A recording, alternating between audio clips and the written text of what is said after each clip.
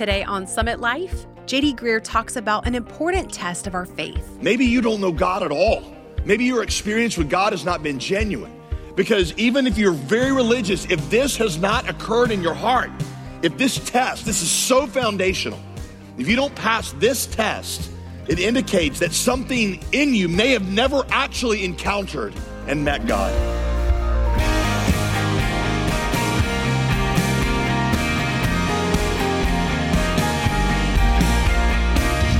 Welcome back to Summit Life with pastor, author, and theologian J.D. Greear. As always, I'm your host, Molly Vidovich.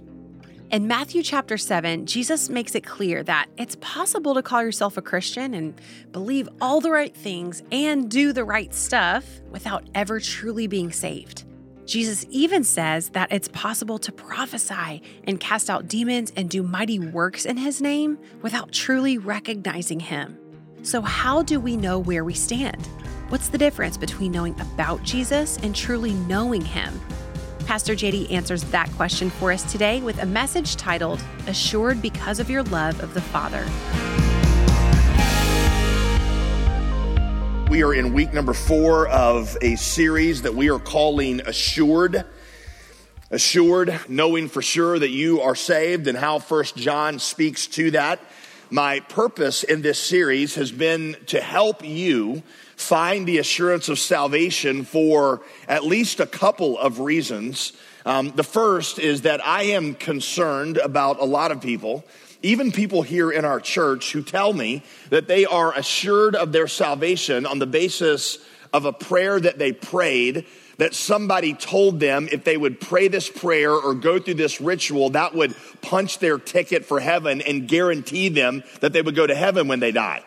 And so they asked Jesus to come into their heart, or they got baptized, or they went through confirmation, or whatever it was in your tradition. But listen, the Bible not one time ever says that because you pray a prayer, you're guaranteed heaven. Not once. There's one thing that lays hold of salvation, and that is a genuine relationship with God that begins with repentance toward God and faith in the finished work of Christ. And so I have wanted to do this series to help you understand exactly what those things are and to know for sure if you have done them. You can express repentance and faith in a prayer. That is true. But do not equate a sinner's prayer with repentance and faith, because it is possible for you to pray the prayer without actually repenting and believing. And it's also possible for you to repent and believe without praying the formal prayer. So that's one reason that I wanted to do this. The other reason is because I know that until you find assurance, your spiritual life is never going to take off. I know that from experience. You will never be able to go to great lengths for God until you are assured of where you stand with God. Assurance is the fuel for everything else in the Christian life. I mean, think about it. How will you ever give away yourself for the kingdom of God until you know that you possess a God who is worth more than anything else you would give up, right? How are you going to give everything away for Jesus until you know that the Jesus you're giving it away for is actually worth it and that he belongs to you? The established church of Martin Luther, the Reformer's day, believed that if you gave people the assurance of their salvation, then that would take away their motivation for obedience. Because what God did is he dangled heaven out in front of us like a carrot. And he was like, hey, you want to go here? You want to avoid hell? You better act right. And if you remove that carrot or you remove that thread of hell, then people would get lazy spiritually. Martin Luther labeled this correctly, the damnable doctrine of doubt. The damnable doctrine of doubt. He said, it is true that if you coerce someone's behavior by threat of punishment, you can coerce their behavior, but you will never captivate their heart. And God does not want people who simply obey him because they're afraid of what he will do to them. He wants people who will obey him because they love him. And the way that you produce love for God in somebody is not by threatening them with punishment. The way you produce that is by showing them God's great love for them. Love for God grows in the assurance of the love of God. By the way, when he said all that, he's just quoting 1 John. We love him because why? 1 John says. Why do we love him? Because he threatens us with hell if we don't. Because he promises to withhold blessing if we don't do it. No, we love him because he first loved us.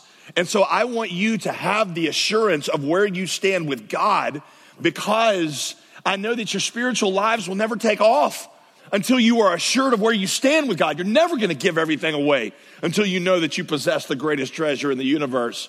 God loves you. Do you understand that? And when you love somebody, you want them to know where you stand with them. You know, throughout this book of 1 John, you might have noticed this. John always refers to the believers as little children. You'll see it again today in the text we're going to look at, little children. I told you on the first week that a good father does not want his children to be unsure of where they stand with him. The only way that love for me will grow in my children is when they are assured of where they stand with me, when they're assured of their love for me. You have a heavenly Father who feels about you 10,000 times more than I feel about my children. I never want my children to feel lonely. I never want them to feel like orphans when they are hurt, when they are broken. I want them to know that they can count on me and depend on me and that I am close to them. You have a heavenly Father who is crazy about you and is always watching over you, who sees everything that you go through. And the last thing that he would ever want is for you to doubt where you stand with him.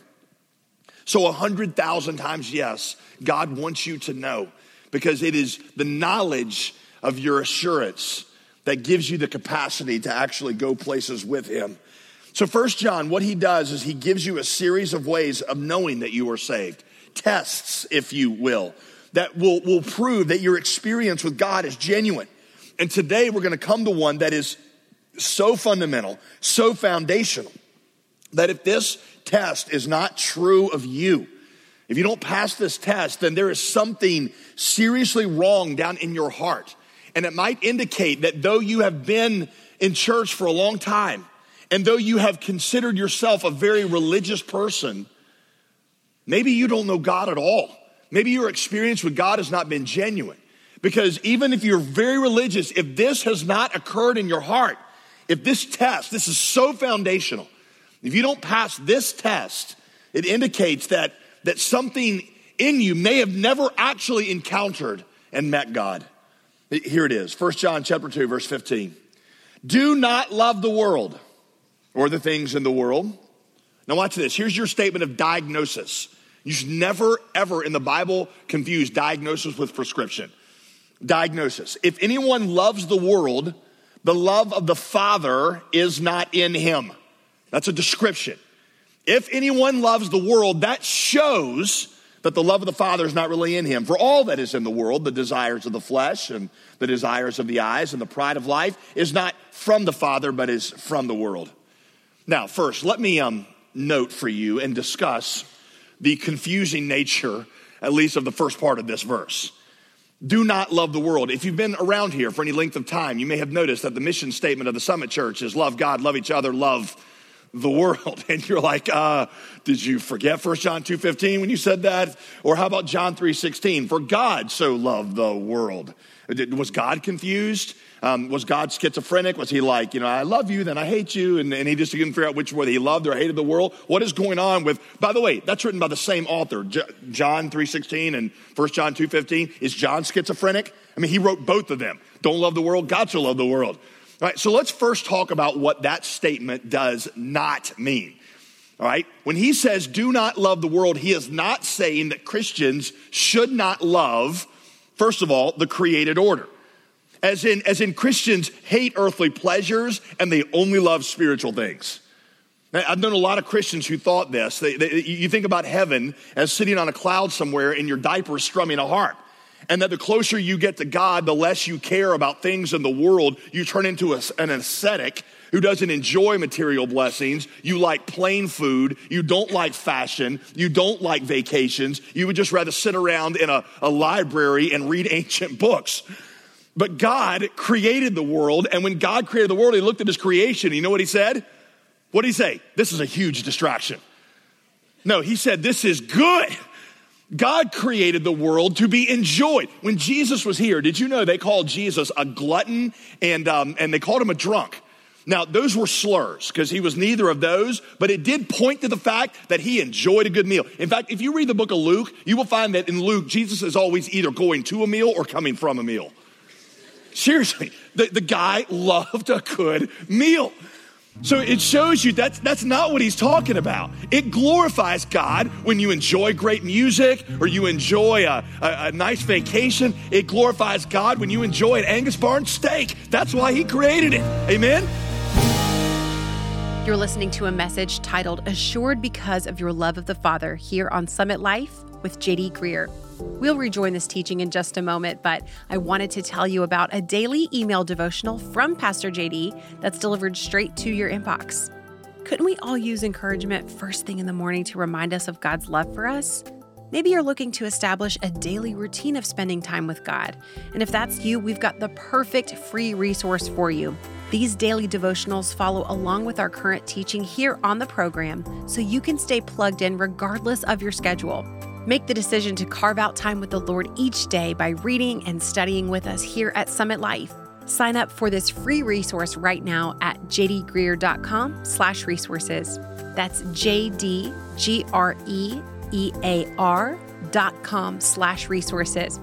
Now let's return for the conclusion of today's message. Once again, here's Pastor JD. To love not the world, secondly, does not mean that you hate the economic or social structures of our society. As in, if you're a Christian, you just hate all government, all big business, you hate the music industry, you hate Hollywood, just as a matter of principle. I've known a lot of Christians who thought that. In fact, we were taught that because God hated the world like that, we should go into Christian versions of those things. Don't go into business or politics. Come up with your own Christian version of that. Christian music industry, Christian arts, Christian businesses, because God hates all the secular ones. That's not what he's talking about. Here's the third thing. Love not the world does not mean that you hate culture. That you hate culture. When I grew up, this verse was often interpreted to mean that you shouldn't listen to rock music because rock music was worldly. Even if you put Christian words to it, it was still the devil's music because the devil owns the drum set. That's his instrument. Anybody resonate with this? Anybody else hear this when they grew up? I was told that Christian rock music was like serving a T-bone steak on a plate of manure, is what it was like. Nobody? That was only me? All right. I was told there ought to be a difference in the world's music and the church's music. That's the devil's music.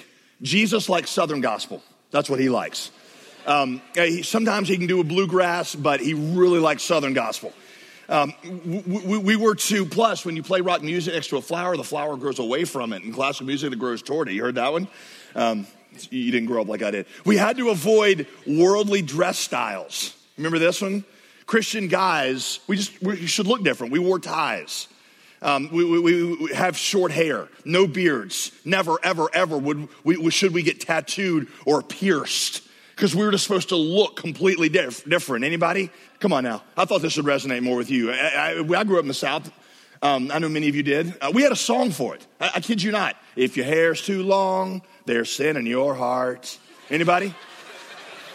You cannot make that stuff up. You cannot make that up. Get it cut today, make a brand new start. I mean, we had the songs. Girls, believe it or not, had it even worse than we did. They had to wear those denim jumpers and culottes, which were basically like bell-bottom pants that stopped right below the knees.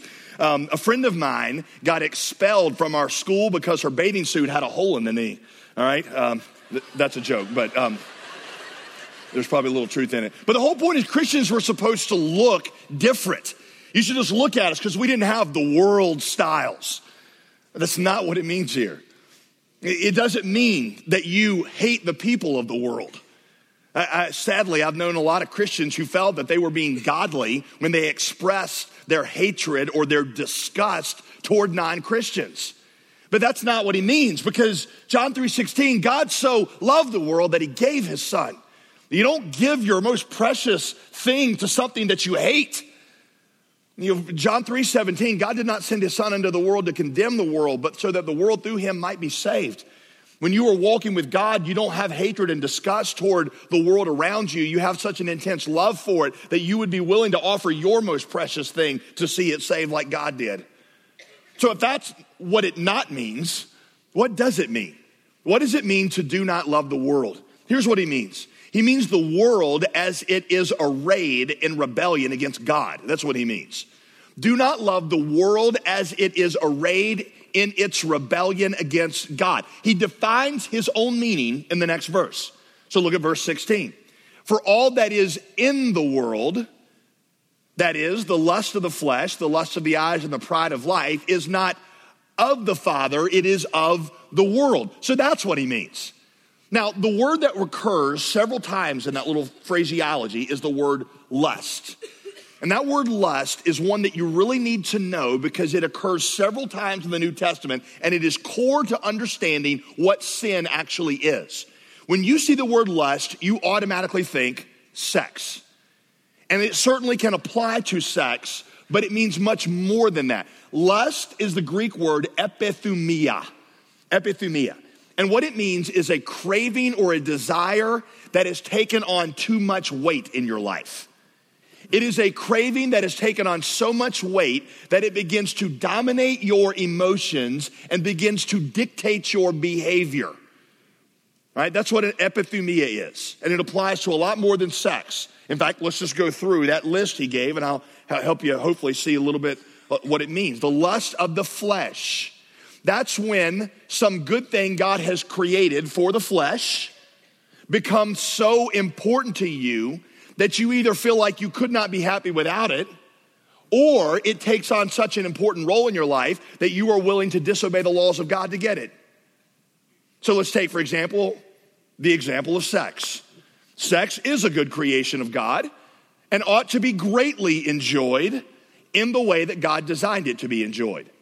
But when you say, I am going to have it, or I want to have it regardless of whether or not I do it according to God's designs, I want to do it in my way, I want to have it when I want it, that is worldly. When you treat sex like it is an ultimate thing, that it is something that defines the good life and you have to have it at all cost, at that point it has become, when he is talking about, the lust of the flesh. Our culture has an obsession with sex. Can we agree on that? I mean, you just see it in how it advertises everything. I, for the life of me, cannot figure out what sex has to do with a GoDaddy website. I've told you before, it seems like every magazine in the supermarket rack is trying to sell itself by promising me some way that I can have great sex if I buy this magazine. 10 ways to make your man holler, or 30 ways to shake your bed across the floor. It's just on the front of the thing. Even magazines, I've told you, that seem to have nothing to do with relationships. Have you noticed this? Field and Stream, how to get your woman in the blind, or something like that. And you're like, I don't even know what you're talking about when you say that. I was in Walmart the other day, and I was standing in line, and I look over out of the corner of my eye, and I see one of these magazines, and there it is, just like, 5 ways to make your man scream or something. And I just, and my 7-year-old, who is one of the most observant people about things that I don't want her to observe, and not observant about things that I do want her to observe. She's standing there, and all of a sudden her eyes get really big, and she's looking that direction, and she's like, Dad, look at what that says. And I was like, don't look. If you just don't look, she's going to ignore it, and she'll get distracted by something, and we can just move on. But she wouldn't let it go. She's like, Dad, look, and she's pointing. And so finally I was like, I got to acknowledge this. So I turn over and I look, but she's not pointing at the magazine. She's pointing at the thing behind the magazine that's the Walmart slogan that says, save money, live better. And she's like, Dad, know God, live better. And shakes her head. And I was like, thank you, Jesus. Thank you, Jesus. Save for another year.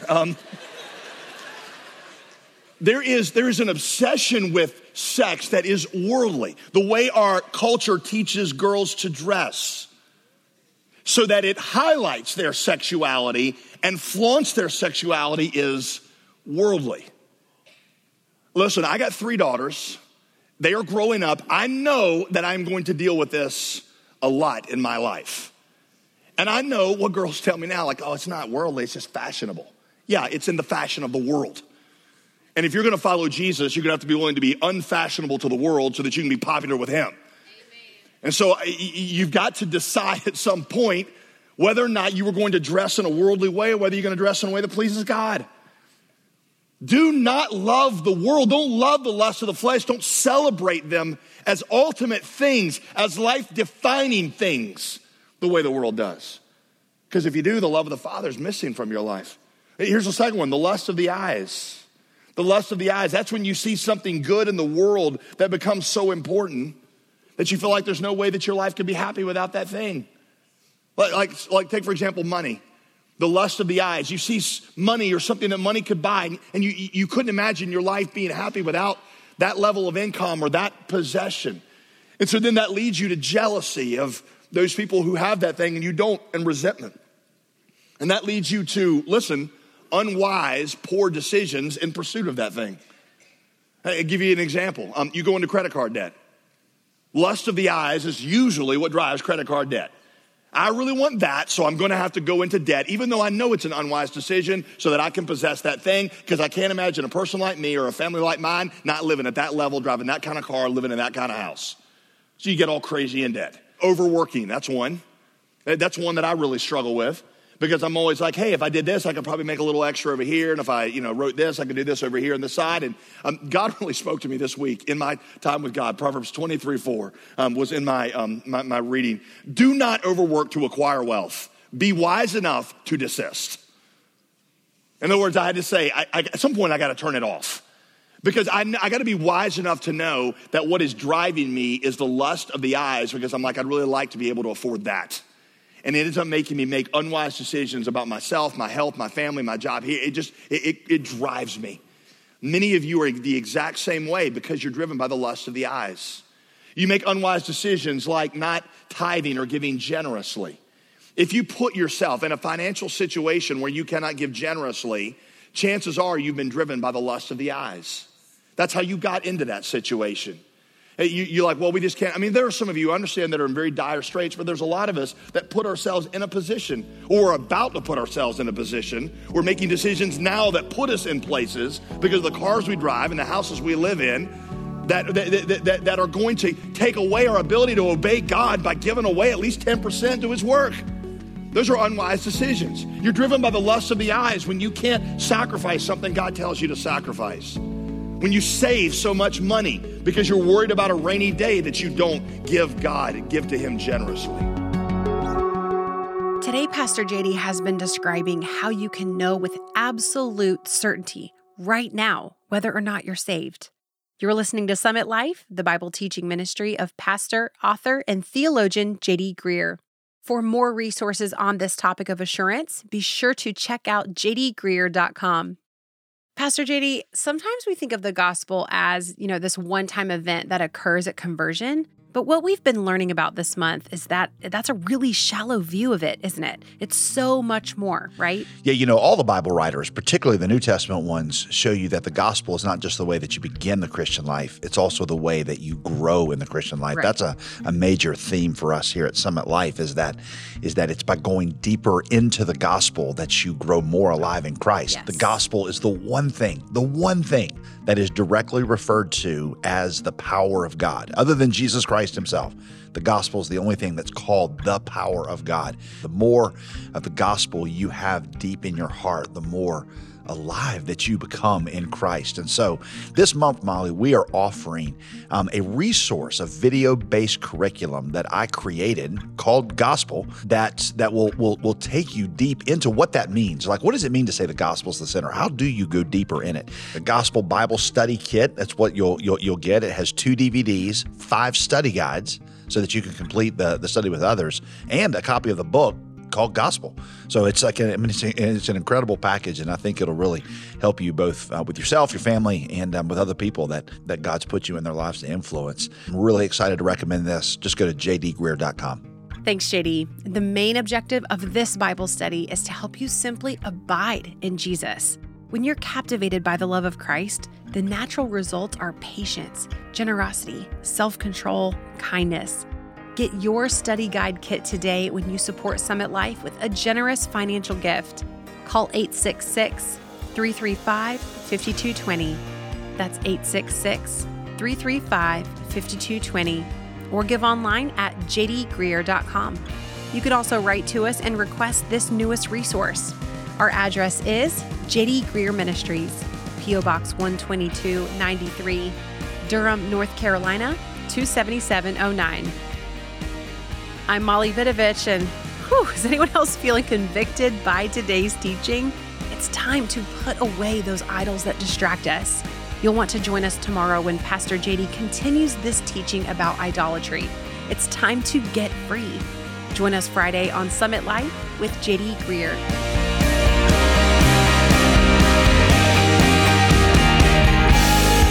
Today's program was produced and sponsored by J.D. Greear Ministries.